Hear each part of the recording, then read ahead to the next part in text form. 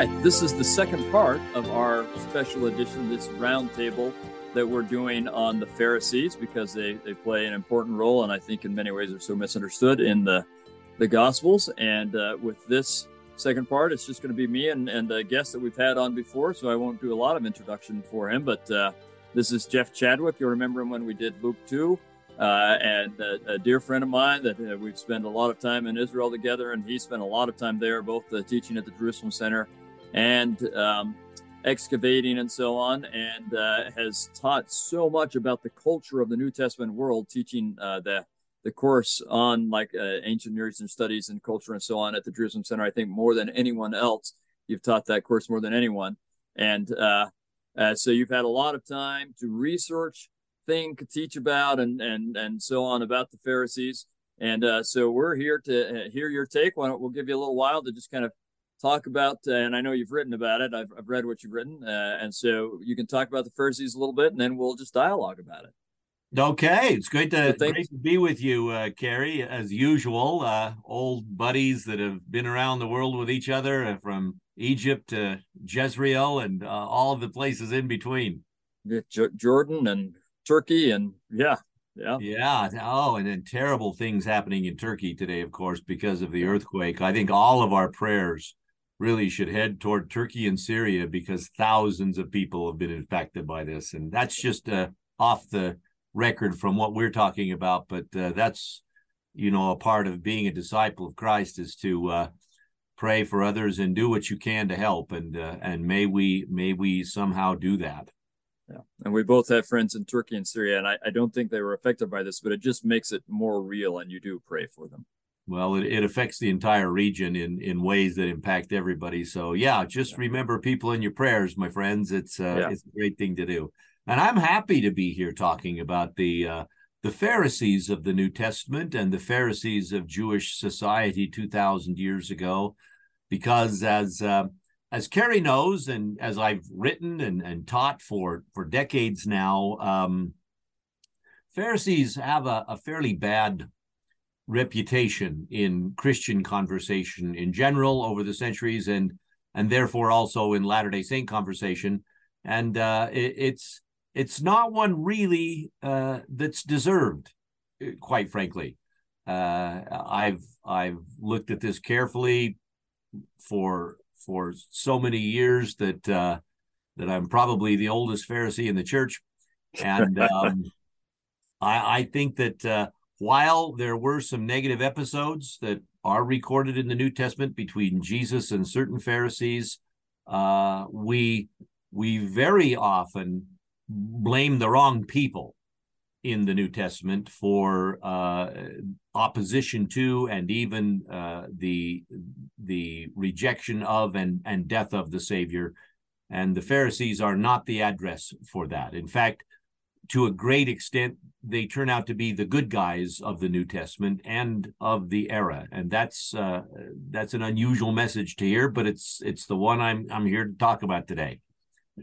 I've written about this, and I'll just go ahead and tell people where they can find it, if that's okay. Yeah, I don't make any money please. off this. There's no conflict of interest. The fee that Deseret paid me to write this chapter was spent over 20 years ago going to Olive Garden. So you know how notoriously small those fees are. Yeah. But there was this wonderful series on the New Testament that came out now about 20 to 25 years ago, called The Life and Teachings of Jesus Christ, edited by our friends Richard Holtzapfel and Thomas Wayment. And it was a wonderful 3-volume set with an additional volume about the Acts of the Apostles that was added to it. And put together by a who's who, really, of 21st century specialists in New Testament studies. They're all on the back there. I think every one of them is special except one Yehu listed second there. And that's who's talking to you. But in the first edition of that work, I'll put it up here closer to the camera, and it's still in print today. You can buy these anywhere. We don't make any money off them anymore. The contributing authors, like I said, that was spent decades ago. But I wrote a chapter about the Jewish groups of the New Testament period, and it included a robust discussion of the Pharisees, as well as the Sadducees, who were the real opponents and enemies of Jesus, and a little bit more about the Temple of Herod and a number of other things. But the discussion on the Pharisees in there, I think, is really helpful. And if anyone's looking for a good written reference to what we'll talk about today, that's available at your local stores and wherever. It's still in print after all these years. Yeah. But basically, the Pharisees are a much maligned and much misunderstood group who were the heart and soul of Judaism in the days of Jesus. And the remarkable thing about the Pharisees is that they appear all through our New Testament documents, in all four Gospels, in the book of Acts robustly, in the letters, at least letters of Paul. Paul, of course, was a Pharisee. That's an important thing to remember, is that a huge chunk of your New Testament was written by a Pharisee, and by a Pharisee who stood up in front of a huge crowd of his Jewish fellows at the temple in Jerusalem and said, "I am a Pharisee, the son of a Pharisee." And being at the same time an apostle of Jesus Christ, found no contradiction in that statement. And this is remarkable. Another thing that's obvious about the Pharisees is that many joined the church and also did not consider themselves to be divorced from their identity as Pharisees. Acts, the book of Acts, in a number of chapters, talks about the Pharisees as contributing members of the church. One phrase talks about the Pharisees which believed, meaning right. Pharisee members of the church. And in Acts 15, this very important discussion about whether Gentiles should have to be circumcised when they join the church and observe the ordinances of the law of Moses. The discussion on this very important issue, which was entertained by the apostles that would make the decision, was driven by two Pharisee groups that saw the matter differently. Pharisees who were members of the church that felt the Gentiles should have to be circumcised and keep the commandments of God's law code, the law of Moses, and those who thought that that was not necessary, especially in terms of circumcision and the ordinance base of the law of Moses. And both of those groups, one led by Paul and the other led by Pharisee members of the Jerusalem church, were arguing from good faith perspectives that simply approached the question differently. One group saying, listen, these are the commandments, okay? They're here for us to live. We don't excuse people from the commandments in the church. But Paul taking the more pragmatic view that there is no way that the gospel of Christ will spread among Gentiles if the aspects of the ordinance base of the law of Moses has to continue with them.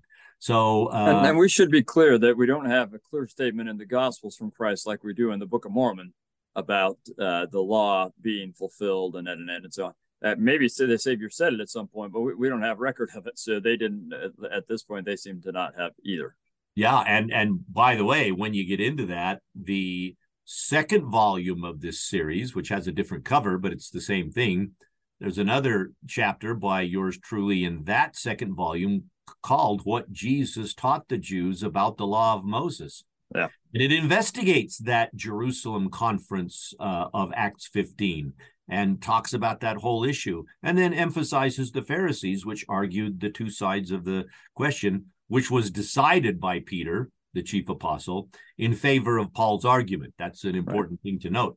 But the Pharisees were involved in good faith doctrinal teaching and discussion in the church and were huge contributors. Another thing that I hope people will see when they read in our scriptures, the book of Acts chapter 5, that remarkable story of when the 12 apostles were brought up on capital charges in front of the entire Sanhedrin, which Acts 5 calls the Senate of the children of Israel. And this was serious because the chief priests and elders, that is to say the Sadducees, were going to find the apostles guilty of leading a seditious movement, a movement that recognized Jesus as Messiah, even though he was dead, recognized Jesus as King of Israel, which would be, from the Sadducees' point of view, a direct challenge to Roman authority and their association with the Roman Empire as collaborators. And so, while you don't always pick it up in Acts 5, the apostles were in danger for their lives in that episode. And it was the Pharisees that saved them. Yeah. Gamaliel, the grandson of Hillel, who stood up on that occasion and persuaded the Pharisees on the Sanhedrin, who were in the majority, to vote to acquit and also to essentially immunize the apostles from any further action by the Sanhedrin. Yeah. In other words, leave these men alone. This was huge. It saved the apostles. It saved the church. Yeah, it allowed the church to continue to spread. It meant that apostles could do what they would do without danger of further prosecution by the Sanhedrin, because in saying, leave them alone, and to him they agreed, the Sanhedrin immunized the apostles against further prosecution. This was a huge thing in Acts chapter 5, and it was the Pharisees that did this with Gamaliel's remarkable statement, we don't know if this movement is from God or not, but we don't want to be found opposing it if it happens to be, which is a remarkable statement of Gamaliel, which is not recorded in the Talmud, as you might expect, but recorded by Luke in the book of Acts. Yeah, and Gamaliel is no small figure in we could say either rabbinic or Pharisaic history, right? He's well regarded and persuasive. He is one of the two or three biggest players in Judaism and among the Pharisees of the first century AD. Yeah, the only greater than him would have been his grandfather Hillel. Yeah, the great Hillel, the great Pharisee scholar and sage, who really lived in the generation prior to Jesus, but who was still alive, according to our best understanding. Hillel was still alive at the time Jesus was born. He had come to Jerusalem in the decades much earlier, that is to say, the decades BC. As a young man, had moved from Babylon to Jerusalem and had gone from being a poor, a Jewish immigrant back to the Holy Land to being the most revered Jewish sage of Jerusalem and Judea in general, by the time that he died sometime after around 10 AD, right? I have a theory that I would be willing to put money down if there was any way to see what the real answer was. I think I would win the bet. But it's only a theory and a very strong suspicion that the boy Jesus met Hillel at the temple when he was 12. He was there among the doctors of the law, asking and answering questions, and how they were amazed at his wisdom. Much of the way that Jesus taught and the positions that he took on important issues of the law of Moses mirror the types of things that Hillel is known to have taught. Now, I'm not saying that means Jesus adopted Hillel's position. Jesus' positions were his. But the interesting thing is that they correspond so very well to many important things that Hillel taught, which were in some ways the opposite of his colleague Shammai, of two main schools of thought among the Pharisees, the school of Hillel and the school of Shammai. So I suspect that Jesus as a boy may have met and been impressed by and also impressed the great Hillel. Yeah. And possibly his grandson Gamaliel at the same place. So, and same time. That's the interesting thing, because Gamaliel may have only been years older than Jesus himself. Yeah, maybe a decade older, but certainly Yep. viable in his adulthood at the time the Book of Acts was happening. Yep. Yeah. So Yeah, it's fun stuff to think about. that's important for people to understand that Pharisees were a very diverse group of people. There weren't just Pharisees and they all believed the same thing.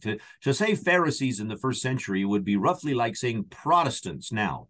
There's Right. all kinds That's of right. approaches to religion. And there were various schools of thought and teaching among the Pharisees, of which the two most prominent that affected so much of Judaism afterward were the school of Hillel and the school of Shammai.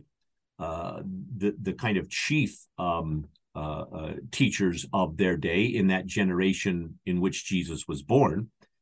Now, the school of Hillel was led at the time of Jesus' adulthood and at the time of the apostles in the book of Acts by Hillel's grandson, Gamliel, whom you see not only in Acts chapter 5, we usually say Gamaliel, right? But Gamliel is how we pronounce it.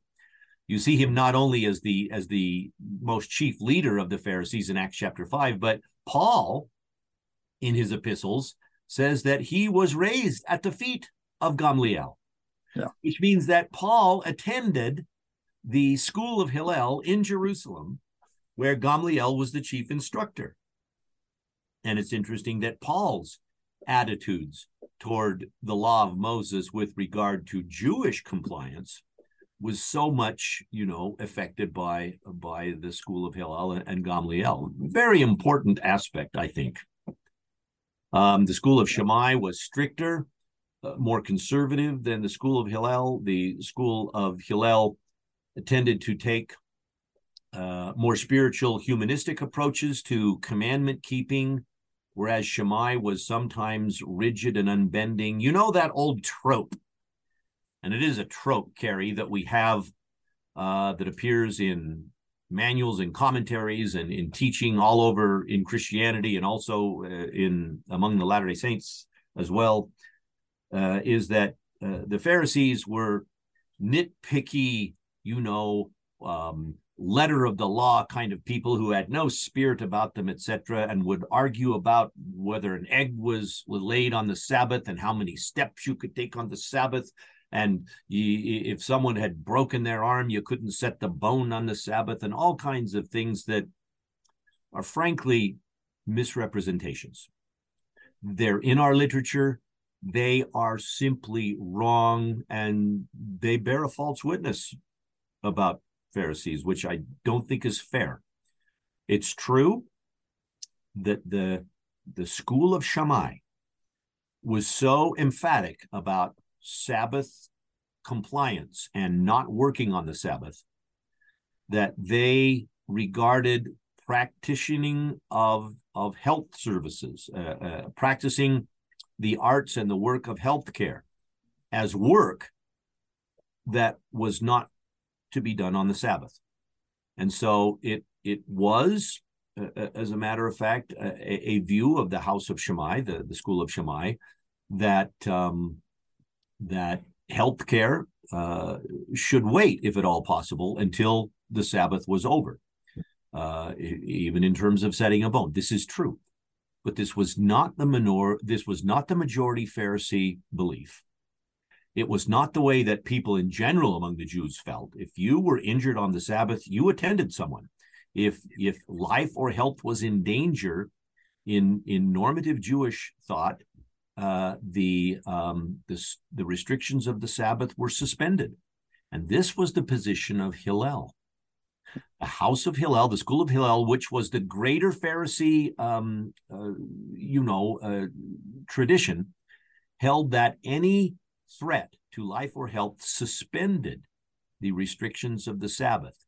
Therefore, whenever you see Pharisees opposing Jesus because he's healed on the Sabbath, it's not all Pharisees. Yeah.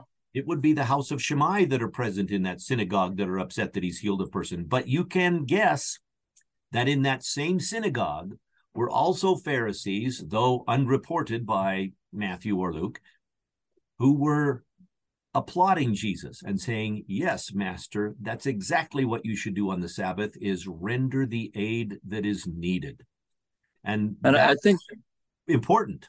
Yeah, it is. I think this is one of the things that you brought up, and I mentioned a little in the other part of the roundtable, that not to paint the Pharisees with one brushstroke, and that when you see something like this, arguments over Sabbath observance and healing on the Sabbath and so on, to know that that's a specific group, and either House of Shammai, or it could be some people who had become political opponents who are using House of Shammai arguments to try and cause problems or something along those lines. We don't know what all is going on behind the scenes, but it doesn't represent all of Judaism. It doesn't even represent all of Pharisaism, but it must have represented at least a few. Right. Now, for example, Nicodemus, a Pharisee, is very attracted to Jesus. Nicodemus had seen miracles that Jesus did at the season of Passover. I don't know if he had healed anybody on Passover Day, which was a Sabbath. But in John 5, on a holiday that was probably Rosh Hashanah and not Passover, Jesus did heal a man who was paralyzed, right? At the pool of Bethesda. And, this is consistent with a Hillelite approach, a Pharisee approach to blessing people in terms of healthcare on the Sabbath, and you don't see that Nicodemus has lost his respect for Jesus because of John 5. Because later on in John 7, Nicodemus is arguing vehemently in favor of his fellow folks on the Sanhedrin, giving Jesus attention and listening to what he has to say. Yeah. Nicodemus, a Pharisee who I'm sure was a Hillelite, had great respect. So did Joseph of Arimathea.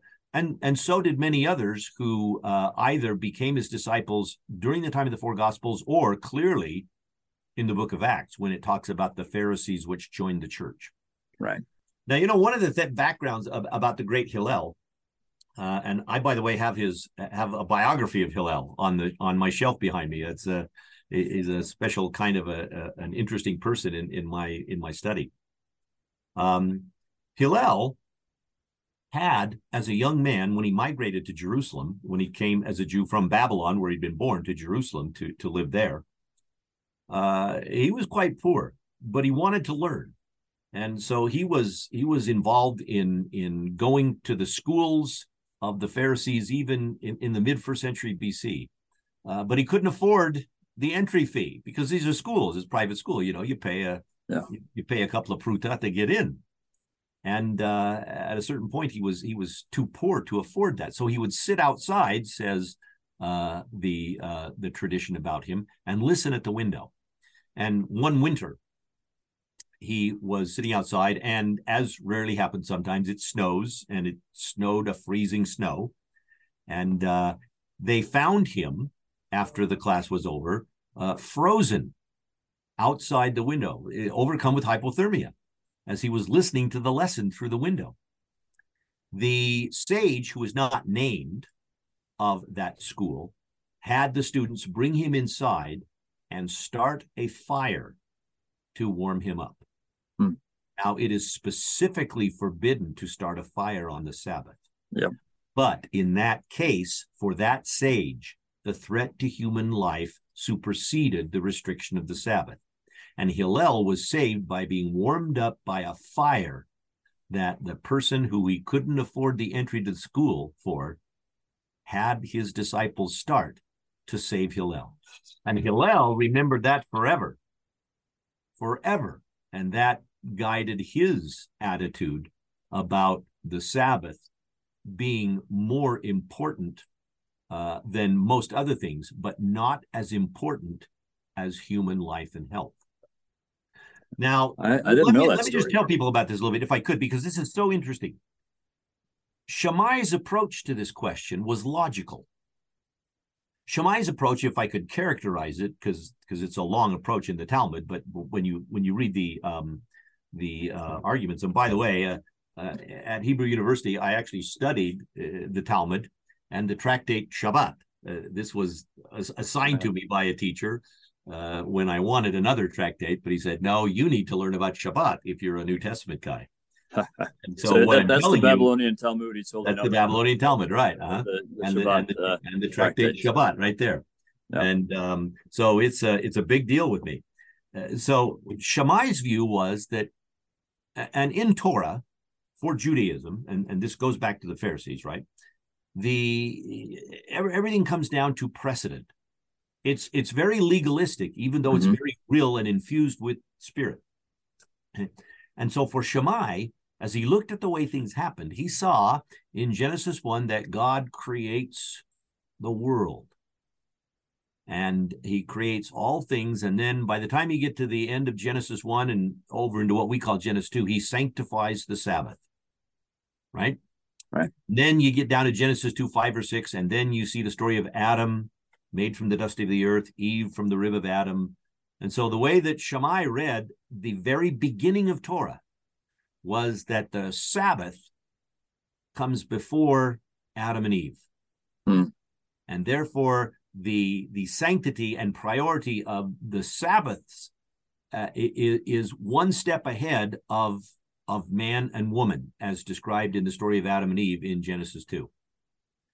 Hillel, on the other hand, looked at what we call Genesis 1 and noted that in Genesis 1, the verse we call chapter 26, you have there the creation of humankind. God created man and woman in his own image, male and female, he created them and said unto them, multiply and replenish the earth.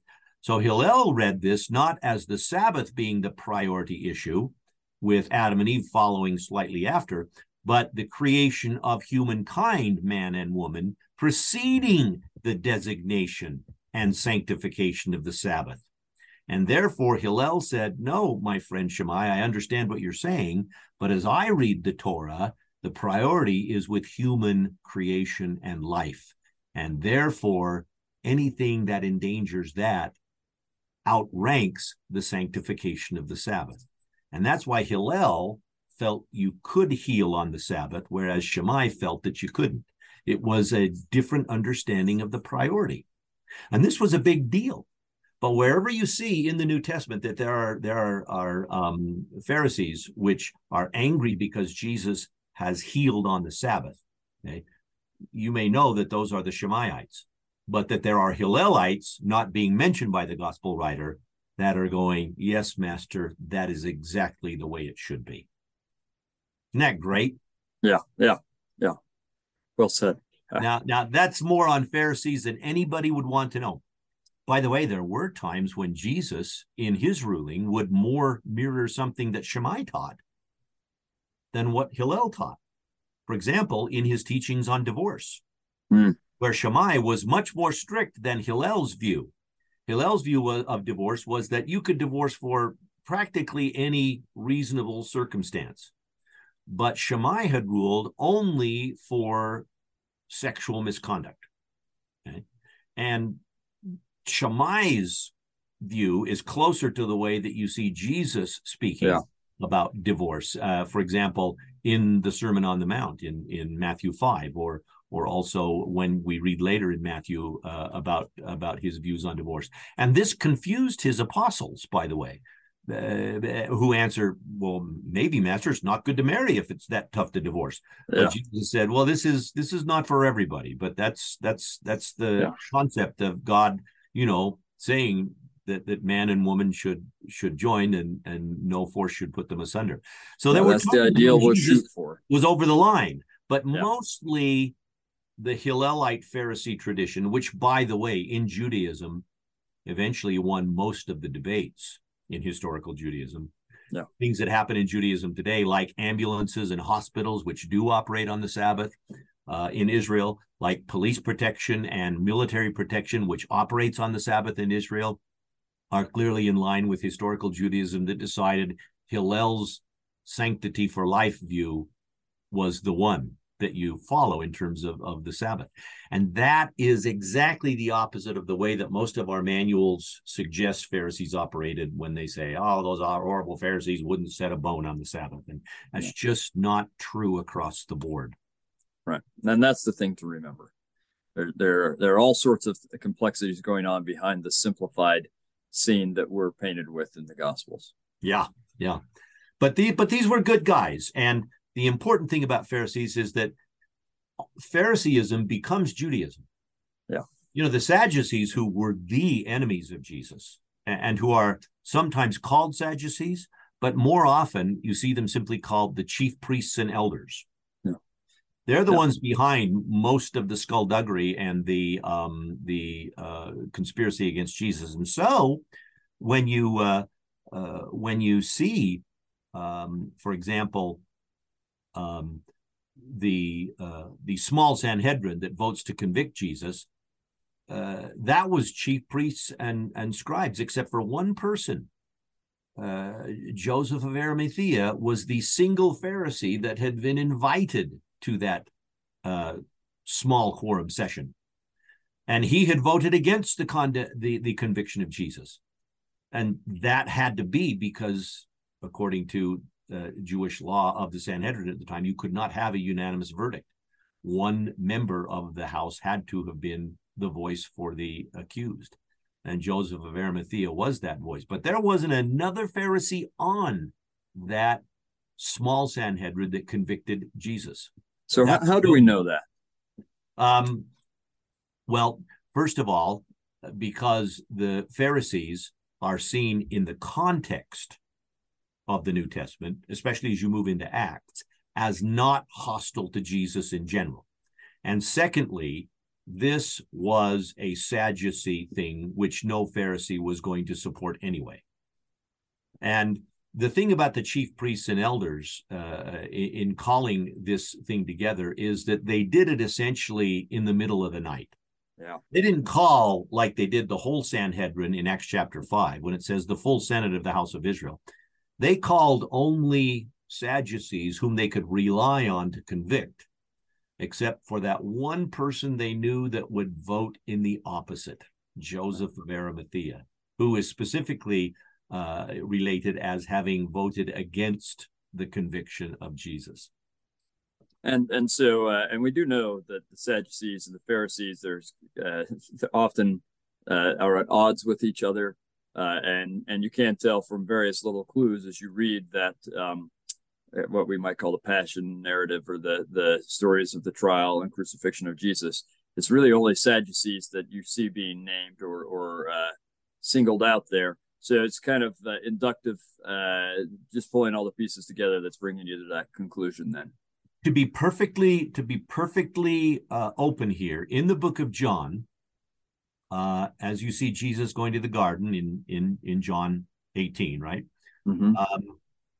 You also note that it says that a company of the chief priests and the soldiers and Pharisees came, or had sent actually the arrest party. Okay? Right. So the Pharisees are mentioned in the authorization to arrest, but that's a different thing than the trial and what would happen to Jesus. My own personal feeling is that arresting Jesus was one thing that perhaps some Shammaites might have said, you know, he really is very vocal, and maybe we ought to arrest him. But I can't imagine even Shammaites voting to crucify him, especially not on not during a Passover season. Yeah, and during this just doesn't work. Yeah. Because in fact, the fact that it is Passover probably ensured that a lot of Pharisees weren't going to be out doing that. Oh yeah, precisely. Yeah, this was it's not the eve of Passover, but it's not long before Passover, a couple of days before Passover, and this was just not something that they were going to be involved in. But the Sadducees didn't care. So this is very interesting. But the Pharisees are these noble people who, because when the Romans destroyed Jerusalem in 70, the Sadducees were all killed. In fact, they mostly were killed in the internal Jewish intrigues in Jerusalem while during the siege. Yeah. The Sadducees were all killed. The other folks, the Essene, were all done away with. The only Jews that survive into the 2nd century to perpetuate Judaism are the Pharisees. Yeah. And that's why all Judaism today descends from the religion of the Pharisees. They don't even have to call it Phariseeism in the 2nd century. It's just rabbinical Judaism. Yeah. And the I think Mishnah that that's written down is the traditions of the Pharisees. Yeah. And I think there's some evidence there may have been some Sadducees who tried to continue their power base for a little while, but their power base is also the temple. And once that's gone, they really have no power base. And so there might be a few who are trying to continue, but pretty soon they've disappeared. Well, yeah, through death or loss of influence, they're gone. What we know from Josephus is that most of the high priests were killed. Yeah, by the Sicarii, by the zealots inside Jerusalem as Rome was besieging, and there might have been a few that escaped, but they didn't last for long. No, I agree with that. But the Pharisees were robust, and they also had a flexible view of how the law of Moses should work, that as painful as it was over a few decades, as you moved into the 2nd century, able to accommodate the loss of the temple. Yeah. And still proceed forward with that part of the law of Moses commandments that could be lived, the ethical commandments and the personal commandments of the law of Moses. Good. I'll also say, and I'd like your opinion on this, it seems to me that in terms of Jews in general, and that includes the Pharisees and all the Sadducees who are really based out of Jerusalem, that Jesus has a different reception from those who live in Jerusalem than those who are in the Galilee area or somewhere else. So that, for example, when you get in, say, Mark chapter 7 or Matthew chapter 15, when there's a group that is coming to try and have a little contention with them or to tempt them, it's specific. These are Pharisees from Jerusalem. And I think that there's a different interaction with that group, and maybe they're Shemaites just based on the arguments they're making, but you haven't washed your hands before eating, this kind of thing. It's just my impression as I look at it that Jerusalem is there's more resistance to Jesus in Jerusalem than there is among the general population, including general Pharisaism as it's spread out away from there.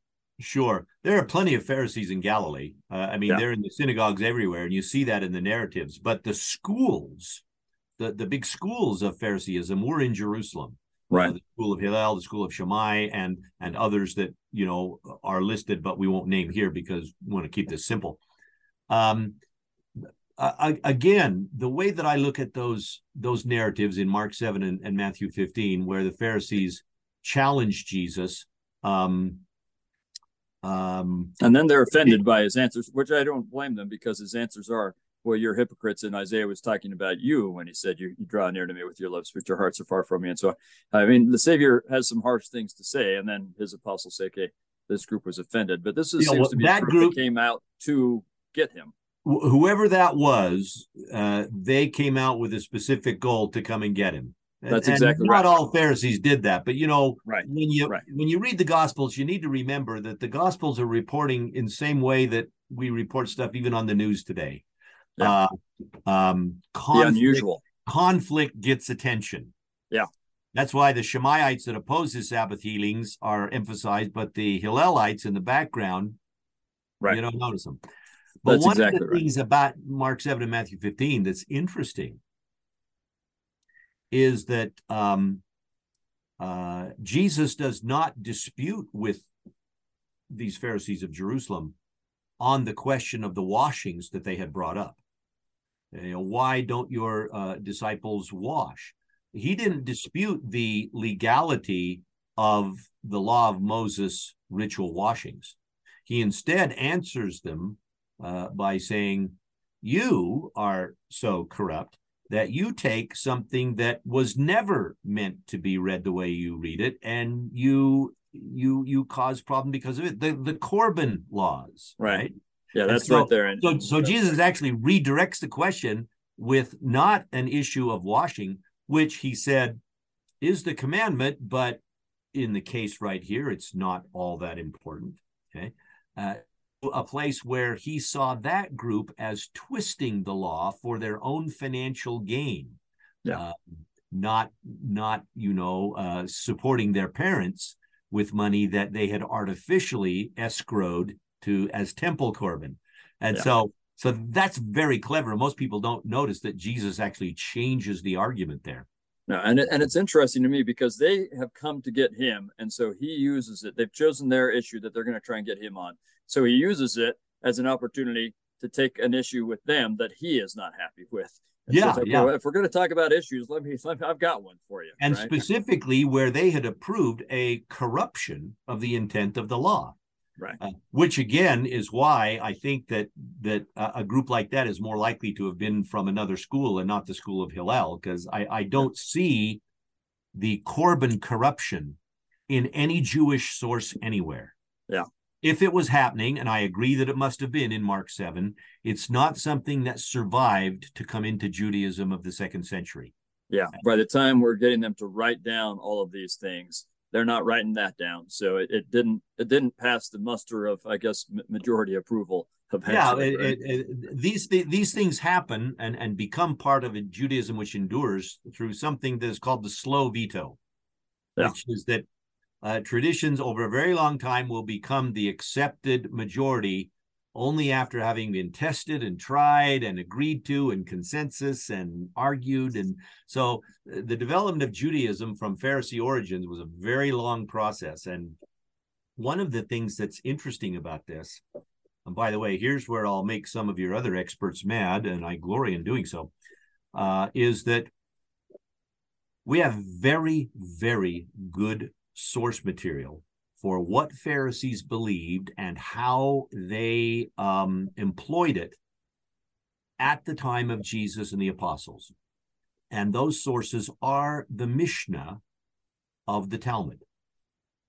A lot of people, including people who are familiar with Judaism among the Latter-day Saints, will say, oh, the Mishnah is not reliable to understand Judaism of the 1st century on the part of the Pharisees because it's so late, it's 2nd, 3rd century, it doesn't accurately reflect this. Incorrect. The Mishnah was living memory of people who had either seen the temple before it was destroyed or knew people who had been alive when the temple still stood. The Mishnah begins to be compiled as early as 150 AD. The midpoint of its compilation is 170.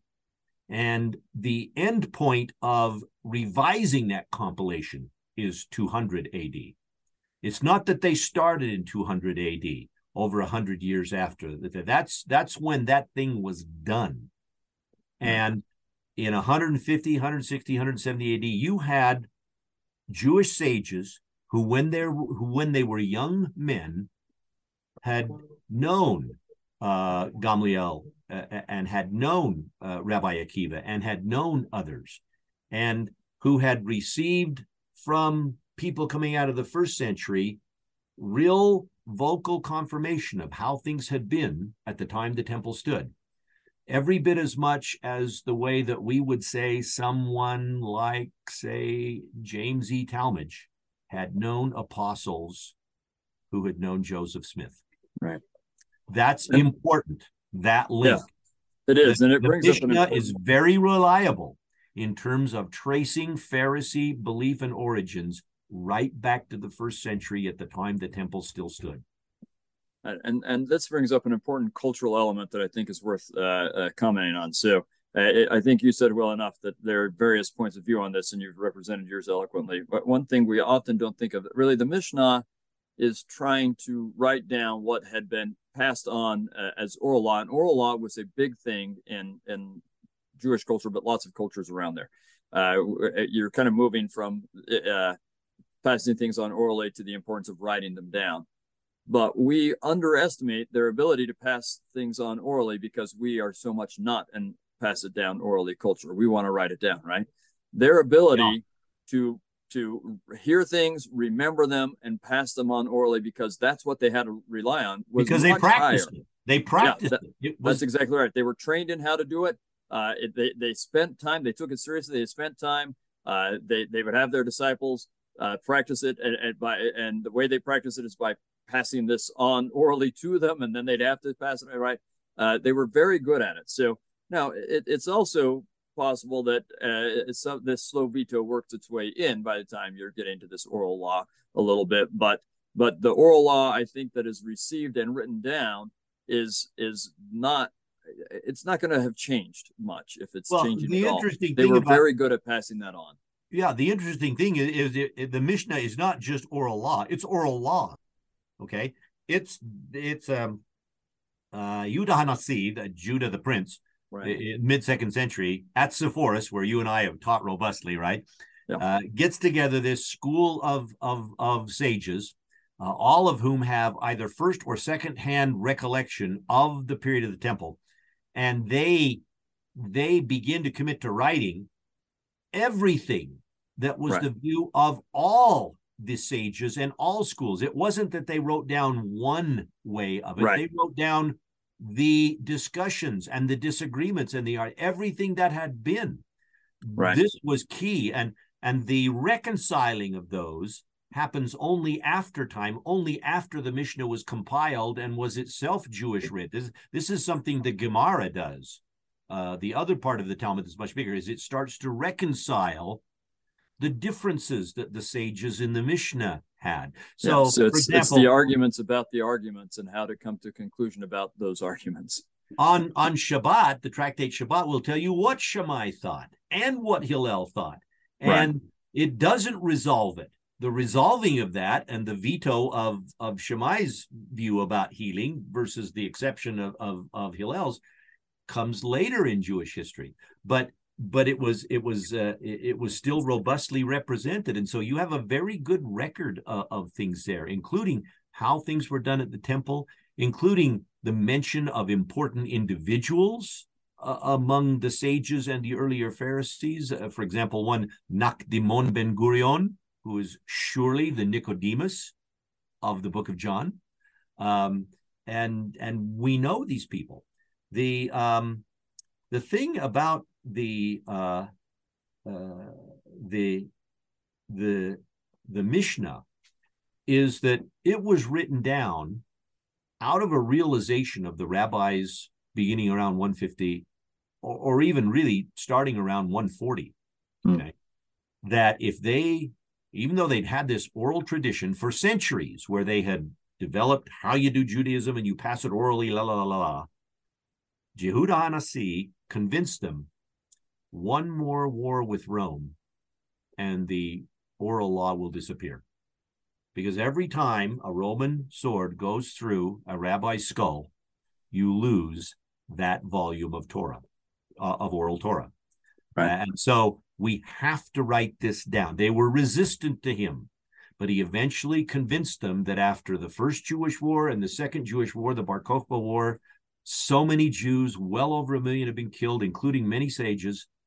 You had to write this down to preserve it. And one of the things that is the genius about Yehuda Hanasi, this post-Pharisee of the second century that winds up preserving Pharisee doctrine in the Mishnah with his effort to gather these sages and have them over decades write it down, is that he was essentially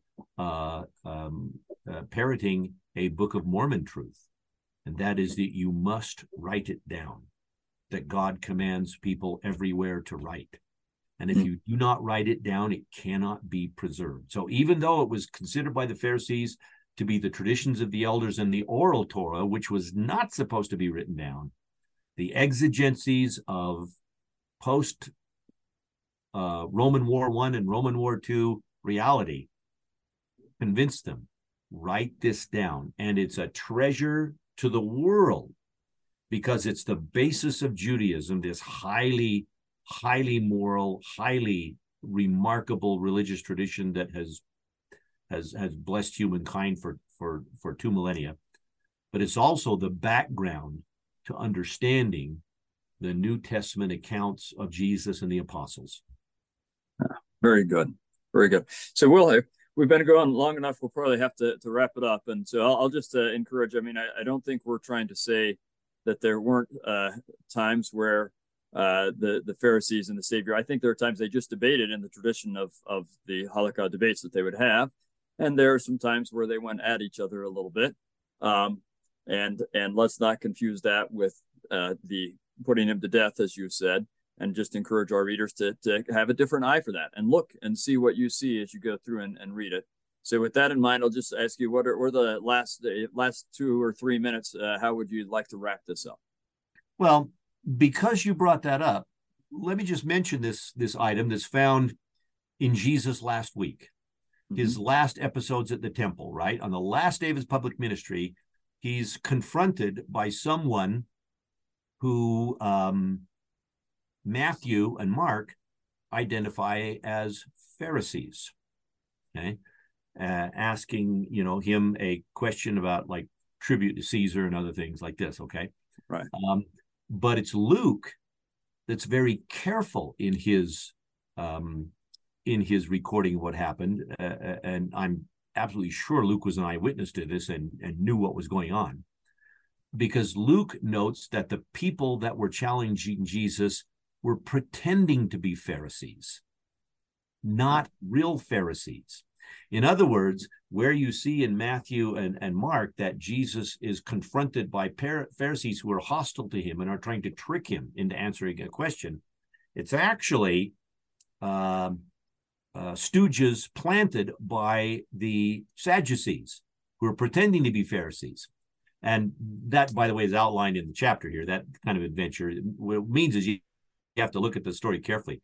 But the other thing is that on that same day, you have Jesus questioned by a Pharisee in Matthew about what's the most important commandment of the law, right? And it says there that the doctor of the law, the Pharisee, came tempting him, asking him, Master, which is the greatest commandment? And then, Jesus answers, love the Lord your God, Deuteronomy 6:5, right? Love your neighbors yourself, Leviticus 19:18. These are the Torah. Everything else is, commentary. And that word tempting in King James Matthew is a mistranslation, and a deliberate mistranslation by the King James scholars to make the reader look askance at the questioner, this Pharisee. The Greek word there, if you look in the footnote, is to test, to try, to prove. It's actually the Greek term pierazo, and it's that this man was asking a legitimate question to see what Jesus' position was. Master, what's your view of what's the most important commandment in the law? And Jesus doesn't say back to him in Matthew, oh, you sneaky Pharisee, you're trying to treat me how? Well, I'll give you the answer. He engages the question. Love the Lord. This isn't him turning it on them like we see in some of the places. Yeah. It was not a Pharisee who was trying to, a quisling who was trying to entrap Jesus. And the King James translation, in using the word tempting, uses a poor and misleading translation, because the guys who translated, I'm sorry to say, weren't fond of Jews. Okay? And so you misrepresent him. Now, if you read the same story in Mark, same guy asking, it doesn't have that word in Mark, right? But it goes on that when this Pharisee asked Jesus, what's the most important, commandment in the law? Jesus answers, love the Lord your God, love your neighbors yourself. On these two commandments hang all the law and the prophets. And the Pharisee then answers back in Mark, which is why you ought to read Mark. He says, that's true, Master. Thou hast said correctly. That is the greatest commandment, to love your Lord your God and to love your neighbor of yourself. And these commandments are more important than all burnt offerings and sacrifices. That's what the Torah is about. This Pharisee's a good guy, and he understands what the ethics of the law are, and he praises Jesus. He's not there to entrap him.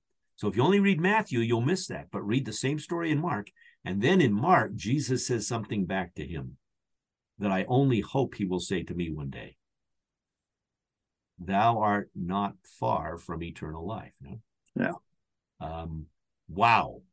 To a Pharisee could have belief and action which would put him, in the parking lot of eternal life.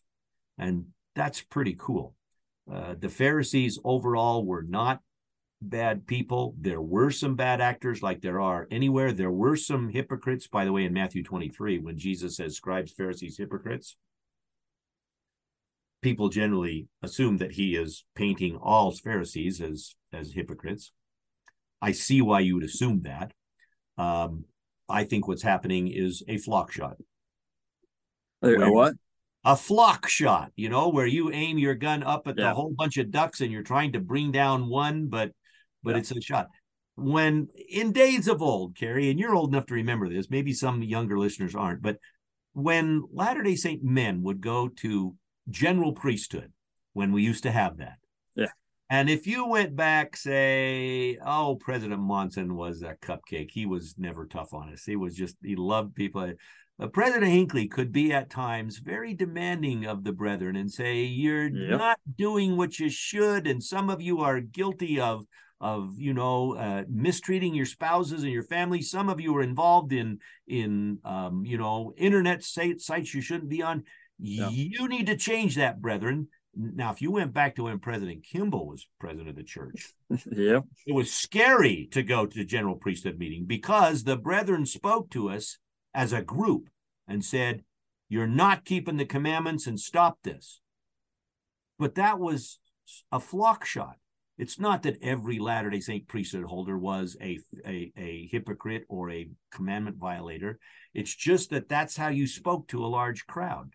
And that, I think, is what Jesus was doing in Matthew 23 when he says scribes, Pharisees, hypocrites, because they all weren't, even though some were and needed to repent.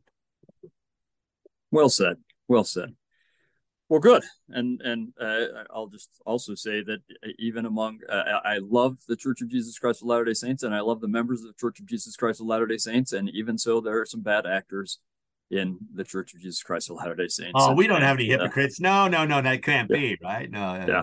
But we love them anyway. We love the New Testament. We love the scriptures. I love what you're doing. I mean, this effort you're making, these podcasts are so great. And hopefully, I won't have misled too many people today. I am not nothing Jewish. Else, we want to give them food for thought. I'm never going to be Jewish. I'm not Jewish. I just would like the record straight in terms of what's going on in the New Testament. That's most important because Jesus was highly respectful to many Pharisees, and many were highly respectful to him. They of him, yeah. And you see that especially in the culmination of the book of Acts, right? Acts chapter 5, when they vote to save the apostles. Wow. So that's what we could say about Pharisees. Just remember, all the scriptures are true. The Savior is the Messiah and King of Israel and our Savior, and there you go. Amen. So maybe I'll kind of wrap up this hybrid roundtable by saying, I think on many issues, Dr. Chadwick, Dr. Hatch, Dr. Shannon, and myself would agree, and on many issues, among the four of us, there are probably 5 opinions. Which is a saying about Jewish rabbis as well, or probably Pharisees, but still largely agreeing, but with slightly different takes and so on. And what I hope comes from this is that it makes every reader read just a little more carefully. So everyone in our audience, as you read more carefully. That's part of my goal for all of this. I hope that podcasts aren't making it so that people listen to this and feel like they've done their study and they don't have to read. What we want is for you to go back in and read more carefully, see how real it is, see how those people are like us, see how their society with different people acting different ways and thinking different ways is like us and our culture and our society, and then figure out how to apply this to yourself and ask yourself, when the Savior maybe has, as you just said, this flock shot where he talks about hypocrites and so on, ask yourself, not so much, is this what was going on with all Pharisees? It's not going on with all of anyone, but ask yourself, how might it be true of me? The Lord is it I question. That's what I would love for us all to be asking. And typically we'll find a way that we can improve if we'll ask ourselves that question. So thanks to Dr. Chadwick, and even though they're not with us now, thanks to Dr. Hatch and Dr. Shannon, and I hope it helps our audience appreciate the story of the New Testament and Christ and those around him all the more. So thank you.